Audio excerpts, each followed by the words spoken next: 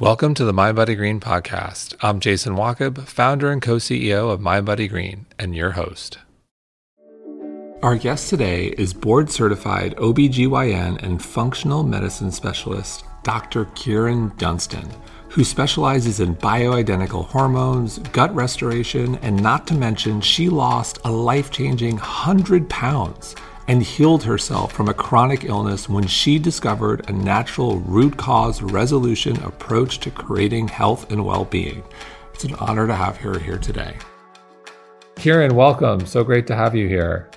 Thank you, Jason. It's great to be with you today. So before the podcast, we expressed our fondness for Morningside Heights. You grew up there and I went to college there at Columbia. And so it's great to connect with someone else who has such an appreciation for one of my favorite parts of New York City.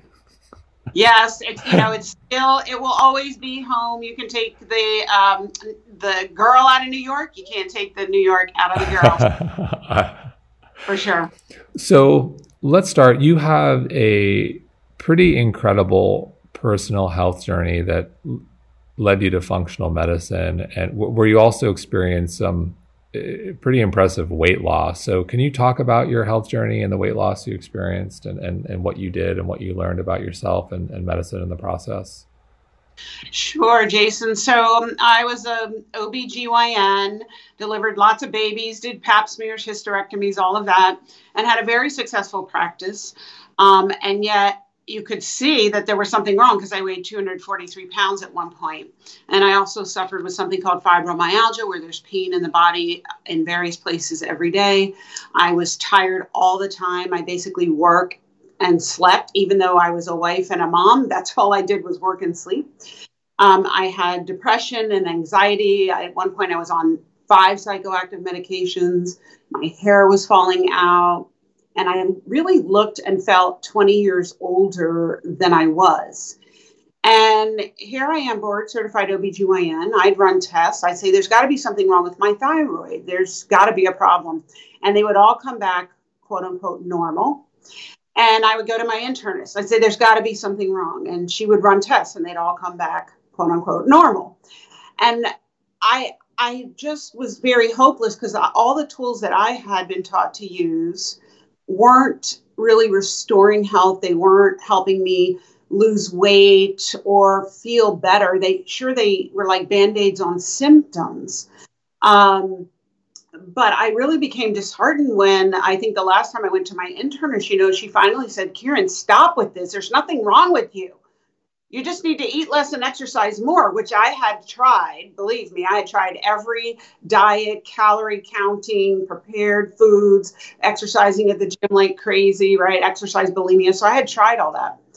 And it didn't work for any sustainable period of time. And she said, just stop. There's nothing wrong with you. And I went home and I just cried because I said, if this is what life is going to be, I don't know that I want to live it. I went into healing to help people and I can't even help myself, kind of what good am I? And I felt very hopeless. And then through serendipity, one of my patients who was a midlife woman like me, having all the same problems, crazy, irregular, painful periods. Here, I gave her a birth control pill because that's what I was taught to do. Couldn't sleep. Here's a sleeping pill. Here's an antidepressant, right? This is the fistful of prescriptions that women are leaving their doctor's offices with by the time they're 40. It's a pill for every ill. And so I had done that with her. She wasn't really getting restored to vitality, which is what every woman wants. And she went away for a year. She came back. I saw her at the end of the hall and something was completely different. She had lost 30 pounds. Her skin was shining. Her hair was full. Her eyes were bright. So I ran up to her. I said, what did you do? And she said, I went to this doctor who practices this thing called functional medicine that I learned about in this book from Suzanne Summers. And I brought the book for you. And so I wish I could say that I took that book and read it voraciously and adopted what it said. But, I had a contempt prior to investigation because I thought I'm board certified OBGYN. What's Suzanne Summers, Chrissy on Three's Company going to teach me? So I took it home and put it on my nightstand. I didn't read it for the longest time. And finally, one Saturday, when I was in bed, which is where I was every Saturday, and my kids came in and said, we're going to the movies. We'll be back. They didn't bother asking me anymore because they knew mom was working or she was in her pajamas in the bed. And I said, let me just pick it up and look at it so I can give it back to her, mark it off my to-do list and say I'm done. And the most amazing thing happened because it wasn't Suzanne giving anything about her opinion. It was just her interviewing doctors and scientists in this field I had never heard of called functional medicine. And everything that they related harkened back to all the beauty and complexity about the body and how it functions that I had learned in medical school, the biochemistry, the physiology. And they talked about tests that I had never used in mainstream medicine, like salivary cortisol and hormone testing and functional stool testing and food sensitivity testing. And they explained it so beautifully and clearly. I mean, we all have a truth meter.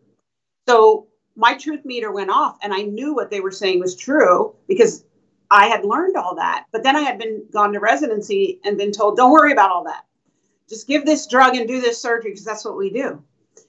So I all of a sudden had hope that I could have better health and have a different life. And I decided that day I was going to learn everything I could about functional medicine. And I actually started working with a naturopath. And even though I had checked my thyroid at least 10 times and it was quote unquote normal, when I did the right tests for thyroid and I read them the right way, I was hypo or low thyroid. So then I could address that. I was also progesterone deficient. In OBGYN, there's no standard of care for checking a woman's hormone levels. So it wasn't something I had ever really done, except if someone was trying to get pregnant, right? Certain situations we were taught to do that. I was progesterone deficient. And then when I learned about salivary cortisol testing, which has been used, by NASA, and it's been used in Europe for over 50 years, I was just a flatline cortisol, right? So that's your stress hormone. I was just surviving. I didn't have a disease by mainstream medical definitions because I wasn't in that top or bottom 2.5% with Addison's or Cushing's, but I had just enough cortisol to, run the machinery, but it was kind of like lights are on, no one's home. That's how I felt inside. And that was objective proof of what I was experiencing. So I had this just plethora of hormonal imbalances was the first thing I uncovered. And I started addressing them and I started feeling better, having more energy, started losing weight. And with all natural things, right? Vitamins, minerals, herbs, little diet and lifestyle change, no exercise, right? That wasn't even a part of my first treatment program. I didn't have the energy to exercise, with stage 3 adrenal fatigue. So I just started then when I saw the proof is in the pudding, when you experience it yourself, there's no better experience than an N of 1. That's you. So I said, oh my gosh, I got to learn more about this. And I learned about Life Extension Foundation, which Suzanne gave great resources on in her book. I went to one of their conferences. I learned about food sensitivity testing and stool testing. So I was like Hansel and Gretel following this breadcrumb trail. And I'd go to a conference, I'd learn about a test, I'd do the test on myself, I'd see what was abnormal, I'd treat it, and I just started getting better and better and better. And so after 2 years, I was literally unrecognizable. People would pass me at the mall, and I'd say, hey, how you doing? And they'd just keep walking like as if they didn't know me, and then they'd get 10 feet past me, and they'd turn around and say, Kyrin, is that you? Oh my gosh, because I had lost 100 pounds. My hair grew back and I looked 20 years younger. So that really was my journey of transformation. And so you mentioned diet, herbs, minerals, supplements, lifestyle. Like what were some of the changes specifically you made in terms of diet and herbs and minerals? I'm curious in this journey that helped you, get back to you. Yeah. So I guess specifically, the first thing I uncovered was the low thyroid. So I used an animal-based, basically it's a desiccated thyroid replacement to give my body what it wasn't making. And I don't know that that's always a necessary long-term treatment. Sometimes if, there's a reason why your thyroid isn't functioning properly. So in functional medicine, I always say we're like toddlers. We're always asking why. So you're tired and your temperature's low and you're constipated and your hair's falling out. Why? Okay, first thing you find is your thyroid's low. Why? Is it a problem with the brain not signaling the thyroid? Is it a problem with the thyroid not making the inactive form? Is it not being converted into active form? Are the cells not receiving the message? So that was the first thing I started with. And then with the progesterone, it's simple. Here, I was 47 at the time. It's a simple thing to replace progesterone because your ovaries are the major producer of progesterone in a woman's body. And as your eggs get old and you don't have that many of them, which is a kind of programmed senescence, we're made that way. You're really not going to be able to produce that. So you have to take it exogenously from outside. So replacing that was probably the second thing I did. And then with the adrenal fatigue, so some of the herbs that I used were ashwagandha, rhodiola, eleuthero, ginseng. And vitamin C, very essential to adrenals. You can't store vitamin C and they need a constant supply to make cortisol. So these herbs, I think that God gave us plants and nature for a reason, or meant to use it. And they speak to and have been used for thousands of years.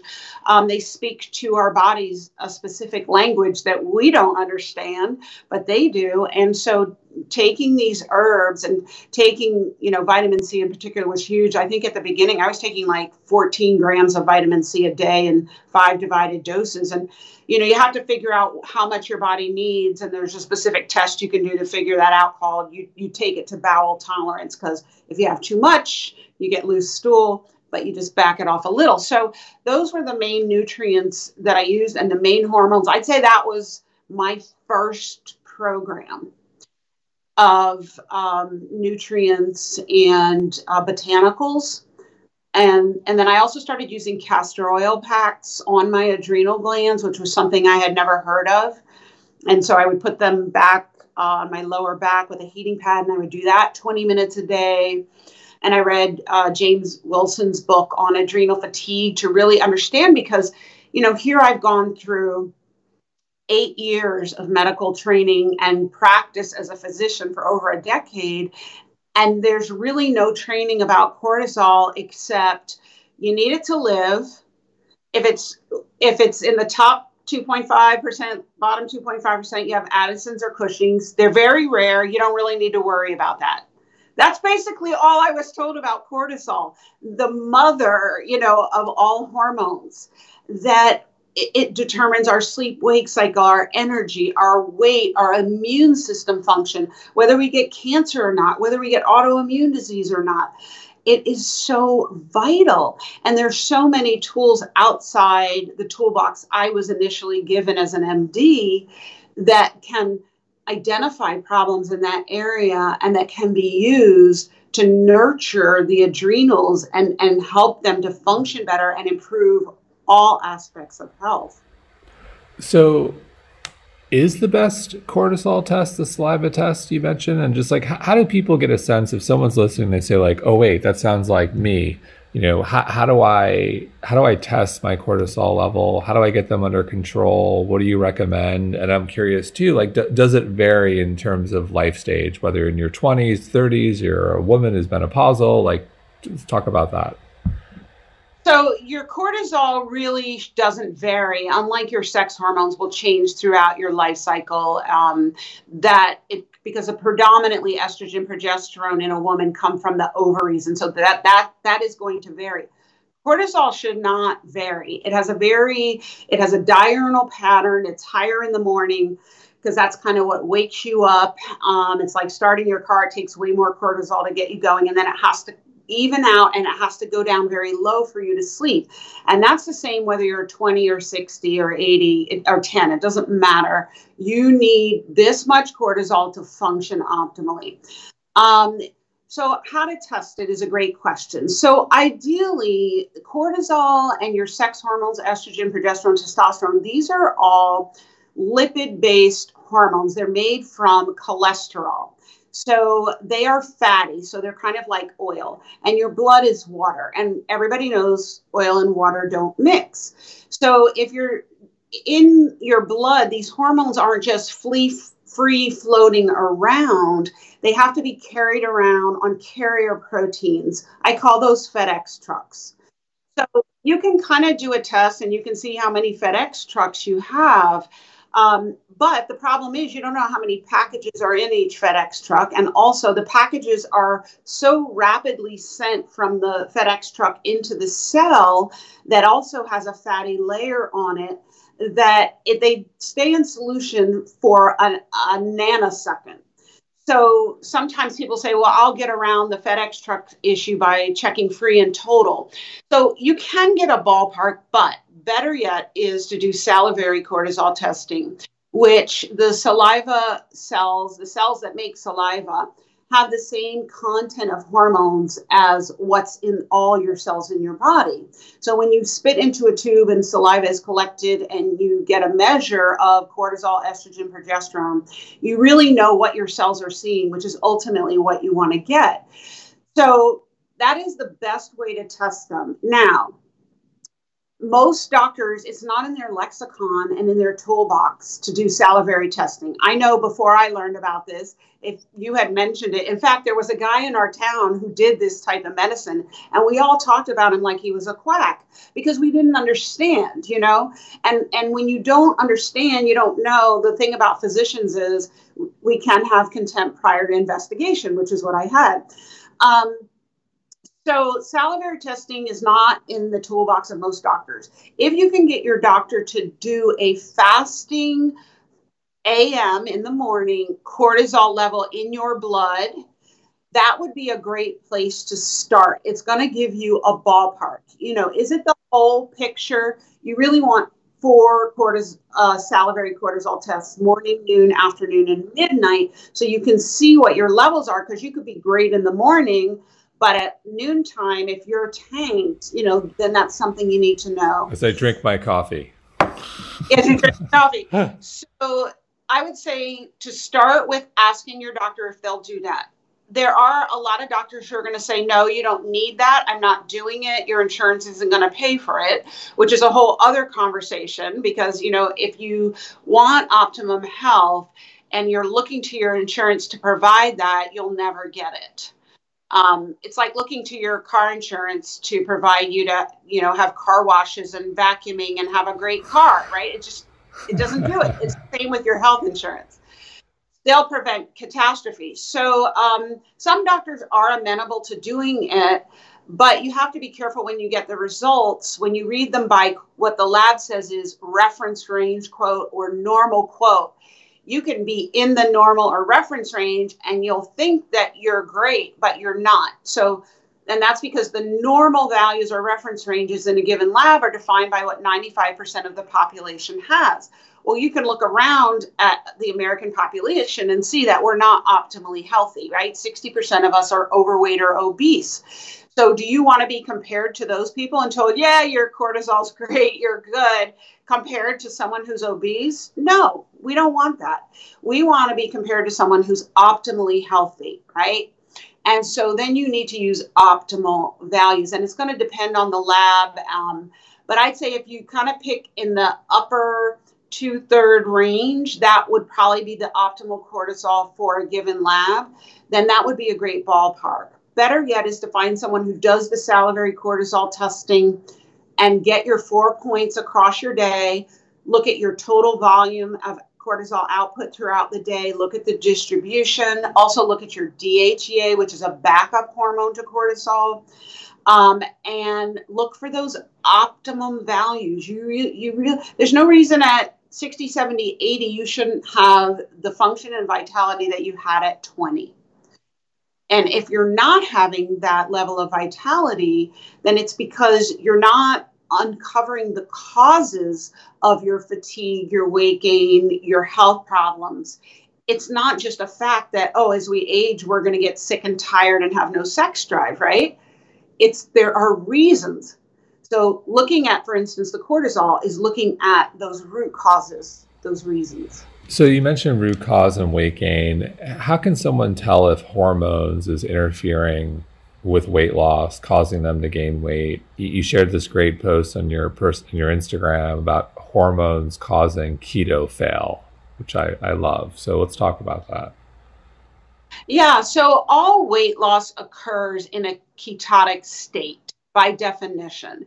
So there's a lot of argument about, what diet is best to lose weight, but the fact is to lose weight means, and we're trying to lose fat, not just weight. We don't want to lose muscle weight. You're going to open those fat cells, take the fat out, you're going to burn it for fuel. And as a byproduct of that, you create something called ketones. So you are in a state called ketosis.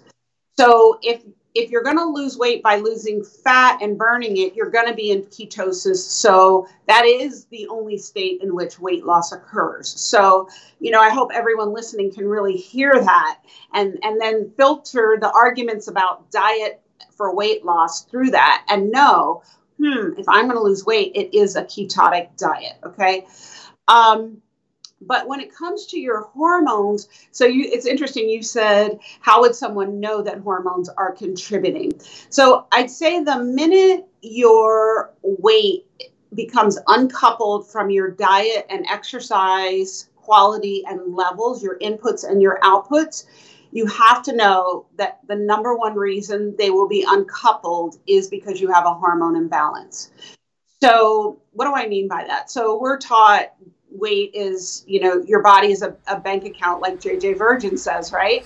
Calories in minus calories out should equal your weight. But what a lot of people will notice, especially as they get older, is, wow, I'm not eating that much. In fact, I'm kind of starving myself. And I exercise regularly, and yet my weight is going up or I'm not able to lose it. And the minute you see that uncoupling between your activity and your diet, the number one thought you need to have is, I have a hormone imbalance, period. And then you need to go about looking at, what are the hormone imbalances that you have? Because they're kind of like ants. There's never just one. Because your hormones all interact and work together like a symphony. So you can't, nobody just has a thyroid problem, I promise you. There's always, all the other hormones have different degree of dysfunction if you have a thyroid problem. And same if you have a progesterone problem. All the hormones work together, they all interact. So if you're not losing weight, number one thought, I got a hormone problem.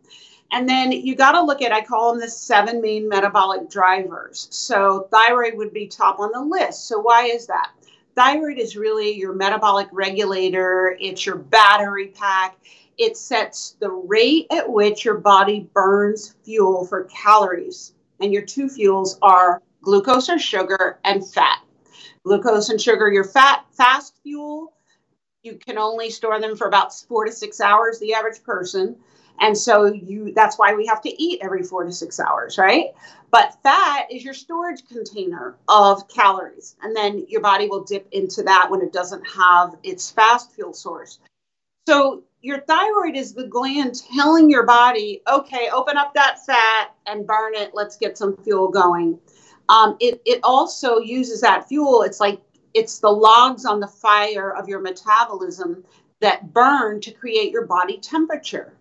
So if your body temperature is running low, that would be another sign that you have a thyroid problem. So yeah, let me run through some of the symptoms that you might know you have a thyroid problem. It's not just lack of weight loss or difficulty or keto fail, but you're cold all the time. Your body temperature isn't an oral 98.6 consistently in the morning, right? It might be a few points lower or even a whole degree lower. And that's one of the ways you can know. Your hands and feet are always cold. You're the one always, ooh, is it cold in here or is it me? Constipation, hair loss, dry, brittle hair, skin, nails, skin aging, wrinkling. You can get anxiety from low thyroid. You can get insomnia from low thyroid. The gamut, it affects everything because when you think about it, it's telling, that hormone's going to all your cells, telling them how to utilize fuel to function. So if it's low, all your cells are kind of like, they don't want to get out of bed. going, yeah, I can't do it today. So everything's sluggish.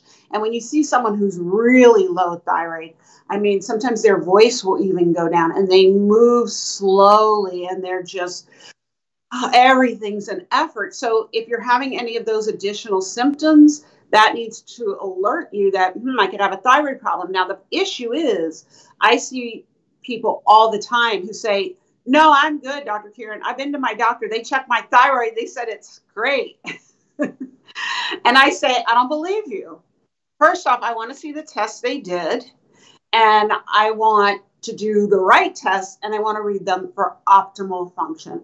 And I'd say 80% of the people I see who are having a weight problem, weight loss resistance, keto fail, and they say their doctor checked their thyroid and they're great.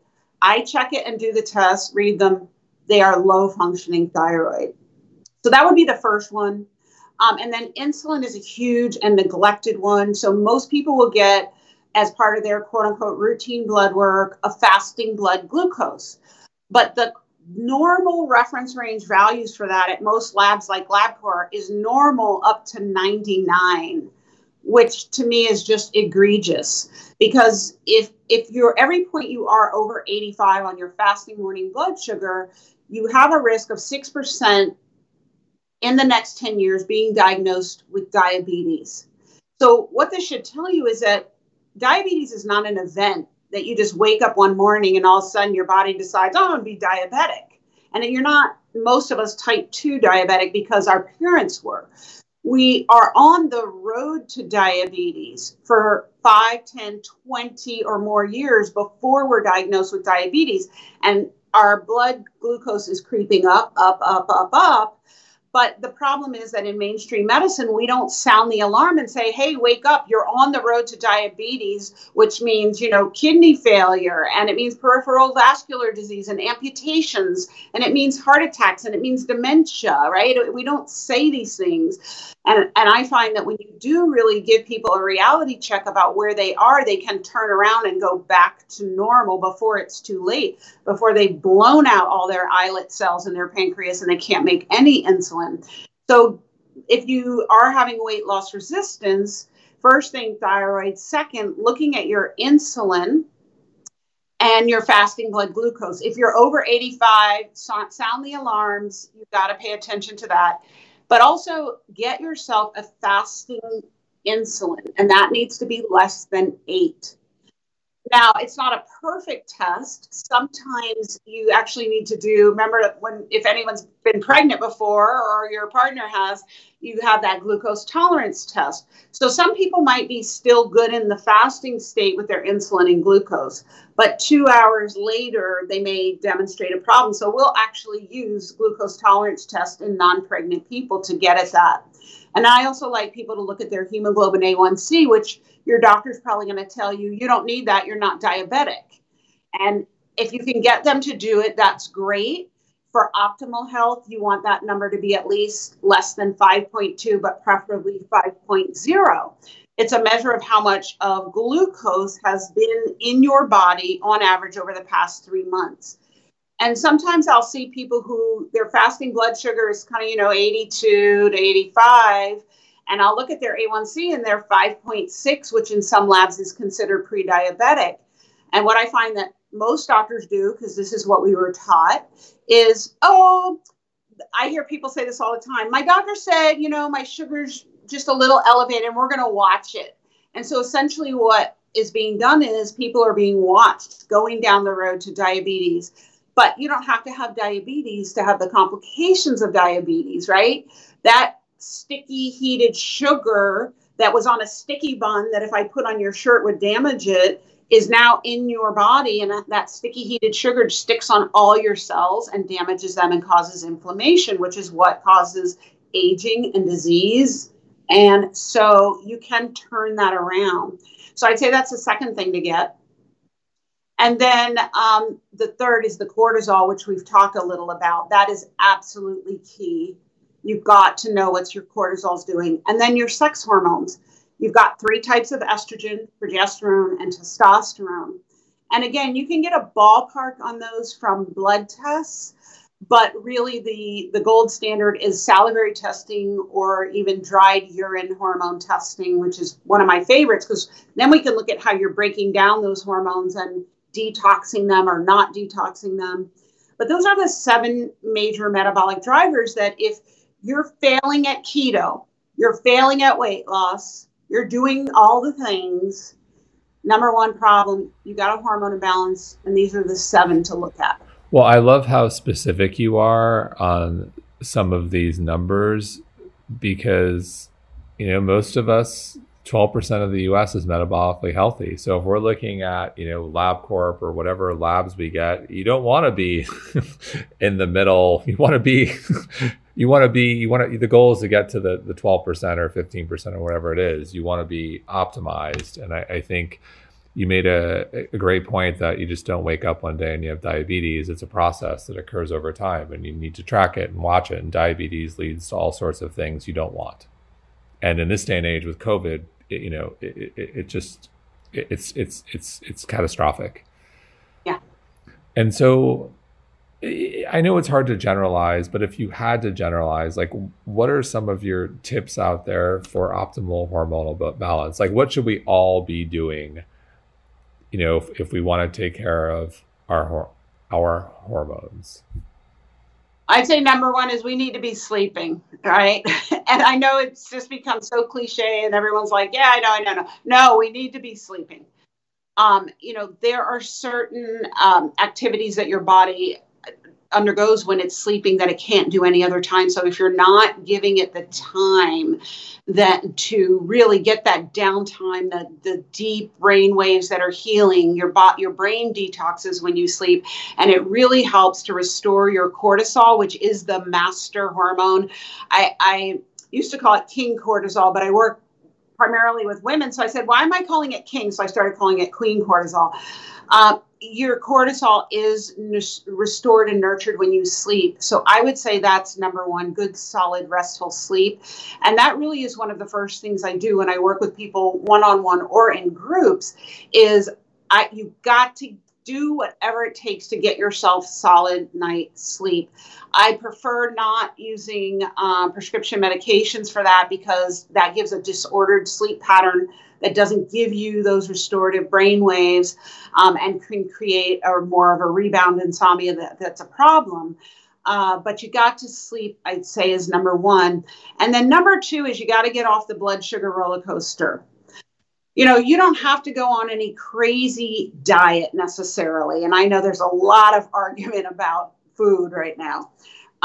But you've got to get off the blood sugar roller coaster because like we talked about earlier, Jason, all those hormones are interrelated. And so when you're on what I call the blood sugar roller coaster, meaning you're eating too many of the wrong types of carbohydrates and your blood sugar is up, and, the standard American diet, the SAD diet, starts with a carb fest in the morning, right? Orange juice, toast with jam, and we're just jacking up Pop-Tarts, right? Jacking up our blood sugar. Well, what goes up must come down. And the faster it goes up, the faster it comes down. So your blood sugar goes up really high in the morning. Within 2 hours, you're crashing down. Well, every time it comes crashing down, you may as well be punching yourself in the adrenals. You're dinging your cortisol, something severe, because your cortisol is your survival hormone, right? It's your fight, flight hormone. It's the thing that if you are being attacked by a tiger, you can run fast and fight that tiger. But it also is the thing that when your blood sugar goes too low, it says, oh my gosh, it sounds the alarms. We could die if our blood sugar goes too low, right? Your blood sugar has to be regulated in a very narrow range. That is survival. If someone came and took all your glucose, you would die right away, right? So your cortisol comes in when your blood sugar starts going down after it's swung up after your orange juice and pancake breakfast with syrup and and sugar in your coffee. And then your cortisol sounds the alarm. And so you may not register this consciously, but some signs that you may be having that is if you get hangry, right? If you get shaky and you can't think and you get irritable and you're really hungry. Like when I weighed 243 pounds, I used to get so hungry by 11 o'clock in the morning, and we would take lunch at noon, that I would say I would literally want to eat the wallpaper. So if you can identify with any of what I just said, you're on the blood sugar roller coaster, up, down, up, down. You're dinging your cortisol, your insulin's up and down. That means your cortisol is up and down. They pull on your thyroid. I call insulin, cortisol, and thyroid the three musketeers. So they're having a really tough time. Well, guess what? That then pulls on your sex hormones, estrogen, progesterone, testosterone. Progesterone starts going down in something called pregnenolone steal, because all these hormones are made in a cascade in your adrenals and in your gonads. And so your body has to have cortisol at all costs. So it says, yeah, I don't need to reproduce. I don't need to have those hormones. They're extraneous, but I got to have cortisol, and I'm going to have cortisol no matter what. So it starts pulling resources to make that cortisol. So your progesterone goes down. What do you experience? Painful, heavy, irregular periods, PMS, fibroids, endometriosis, breast cancer. And this really starts expanding in the 40s. It can start around 35, but in the 40s, I've met some women, they say it's like my health is a dumpster fire. It's just like, what happened to me? This is why, because, before then, we really do whatever we want with our health and our bodies are pretty resilient. But we're accruing these deficits with our cortisol and these hormone imbalances. And then here comes perimenopause and menopause, and we want to blame it all on that. Oh my gosh, this menopause is horrible. But there's some cultures, they don't even have a word for menopause because it's not a thing. They don't, they go through the same cessation of menses, but they don't have the pathologic menopause that we have. We have it because we ignore these cortisol and other hormone problems, and we're all so out of balance with our lifestyle. And then we want to blame it all on menopause, but the truth is menopause is just the straw that broke the camel's back. So we got to look at all of these things. So what role does gut health play with regards to a healthy period and unwanted menopausal symptoms? Oh my gosh, it's everything. So really, the gut is the center of your body, and it is the center of your health figuratively.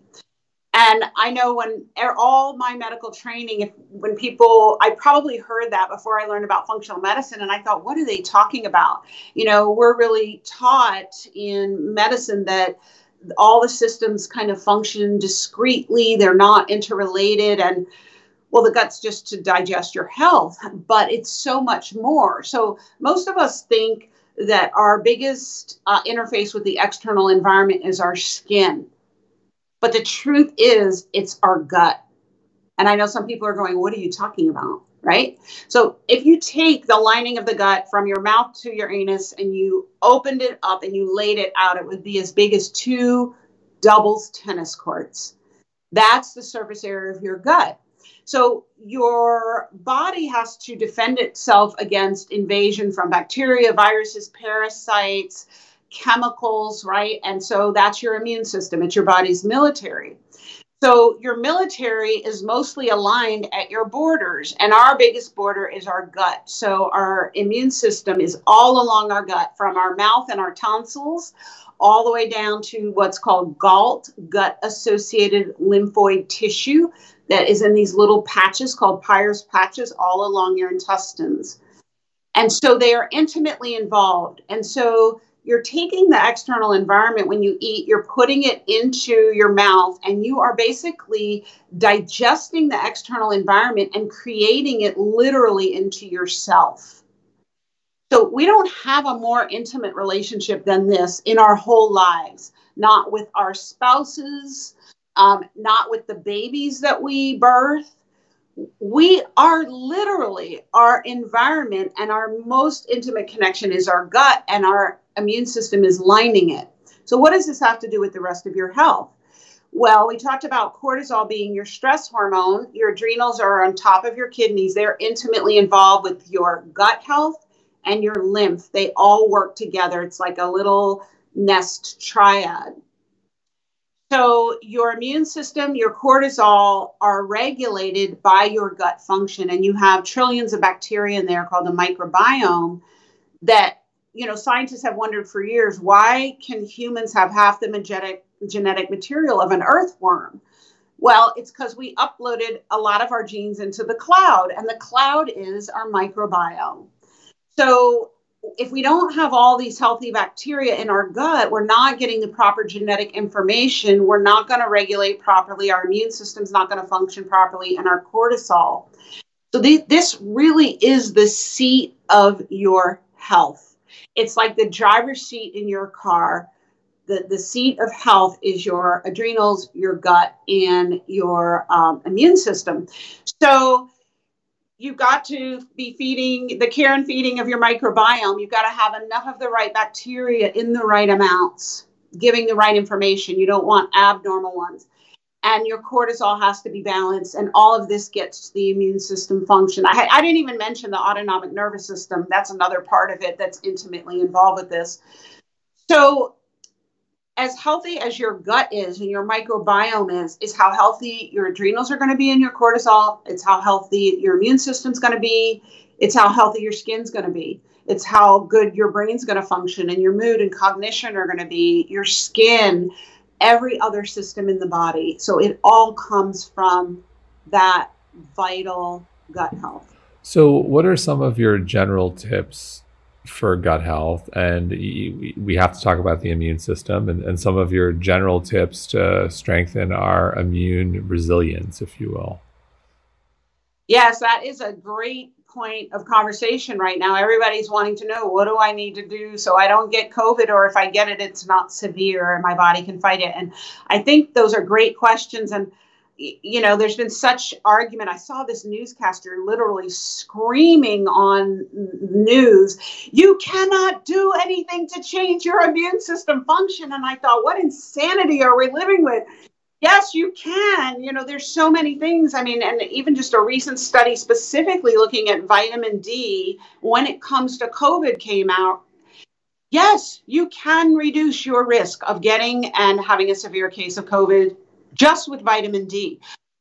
So 25 hydroxy vitamin D is something you can get drawn, and your regular doctor should do it. And that's pretty standard of care. But when you get the results, you don't want to go by what the lab says is normal. You really want to be in that upper range that we've talked about. I like to see people 60 to 80 or even 100 on those values. But vitamin C, we talked about for adrenal health, which means for immune health. You definitely need to be getting your vitamin C. There has been some controversy with COVID. Can high levels of vitamin C contribute to cytokine storm? I'm not convinced of that. I'm taking plenty of vitamin C. There are herbs anything that boosts your adrenals. So those herbs we talked about earlier are also going to help boost your immune system function. So ashwagandha, rhodiola, eleuthero, ginseng, right? Those are great. There are anti-inflammatory substances you can take like boswellia, curcumin, quercetin that are helpful. And then there are some technologies that I love to teach people about that are so simple. They can do it in their house without buying anything or going anywhere. And those are things like the thermal therapies. So cold showers have been documented to increase natural killer cells in your body, which is a prime marker of your immune system function. So you could just start with 30 seconds. 30 seconds? That seems like... Then work up to 60. Okay. And if you get it up to 3 minutes, as cold as you can stand it. That's like the one thing I'll try anything. I just can't do the cold showers and cold bath. I have bad memories of, playing basketball in college, of, ice and sitting in the tub. I just can't do it. But that's me. That's me. Maybe I'll give it a shot again. Yeah, I mean, it's worth a try. You'll elicit that shiver response. Try it is all I can say. Okay. I find it very energizing, and I hate cold also. It's one of the reasons I don't live in New York anymore. the temperatures in January, I just couldn't do it. But the cold showers will increase your natural killer cells. If you can just do, at the end of your regular shower, just try it. I find it's much easier to do after a sauna or at the end of your regular warm shower. Just turn it on and just try. So that's one thing. But then also heat therapies like hot baths and Epsom salt baths and far infrared sauna. Right? They also will improve your detox and your immune system function. And then something that I love, which I know that you love too, I heard the episode you did with the author of the book about breathing. Oh, James Nestor. Yeah. I love heart rate variability and I love breath work. And I love the technologies we have now that have made it so accessible to the everyday person.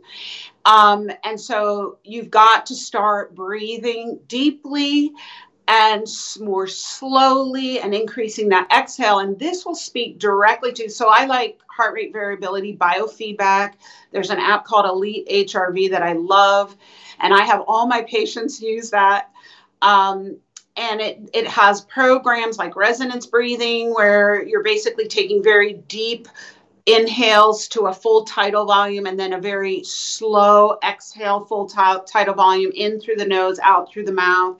And this directly activates your vagus nerve, which is the master cranial nerve that innervates all of your internal organs, including your digestive organs, your heart, and it has everything to do with your immune system function. So this is a way, the immune system we have to tinker with it by tinkering with everything that is involved with it. And so if you can get your vagus nerve functioning better, get better vagal tone by manipulating the breath, that's going to increase your immune system function. So you're getting it with diet also, eating lots of plants, dark green leafies, lots of colors of the rainbow, organic, of course. And then if you're eating animal protein, then you're going to be eating grass-fed, organic, wild-caught, all of those things. That speaks to your immune system. That speaks to your nervous system, right? They have an energetic match. And then you're getting the sleep input, you're doing the cold showers and the warm therapies, the thermal therapies, you're doing the breath work, maybe you're taking some supplements to boost your adrenal function and your cortisol. Maybe you want to add castor oil packs on your low back every night when you get in bed for 20 minutes to really speak to those adrenal glands and let them know they're loved and healthy. If you're doing these things, you're really giving your immune system a fighting chance. So I'll close with the future and trends. You mentioned vitamin D. There's been a lot of encouraging research there with regards to vitamin D and COVID and recovery. What's interesting to you right now? What are you watching? What do you think or hope we're going to be talking about in 2021 and beyond? I really think that the conversation has already started to deepen, Jason, and I'm hoping that it's going to continue to deepen around all the things that we can be doing in our daily lives that are simple, inexpensive, and accessible to improve our overall health and our immune system function. I think that COVID really has highlighted our vulnerability as a species. It's just ripped the denial off that we can continue eating the sad American diet and being fueled with coffee and basically ignoring all of these inputs that determine our health. And so now that we're in this vulnerable state and we're like, okay, we get it. We got to do better. I think people are really interested in, what Mind Body Green offers and what I'm teaching and what all the people who do what we do teach. Simple things. Do deep breathing before you get out of bed every morning. Do a meditation practice. Add on 3 minutes of cold water at the end of your shower. Instead of going for the donut and the coffee, make a different choice, for your breakfast, a high protein and good fat morning start to your morning.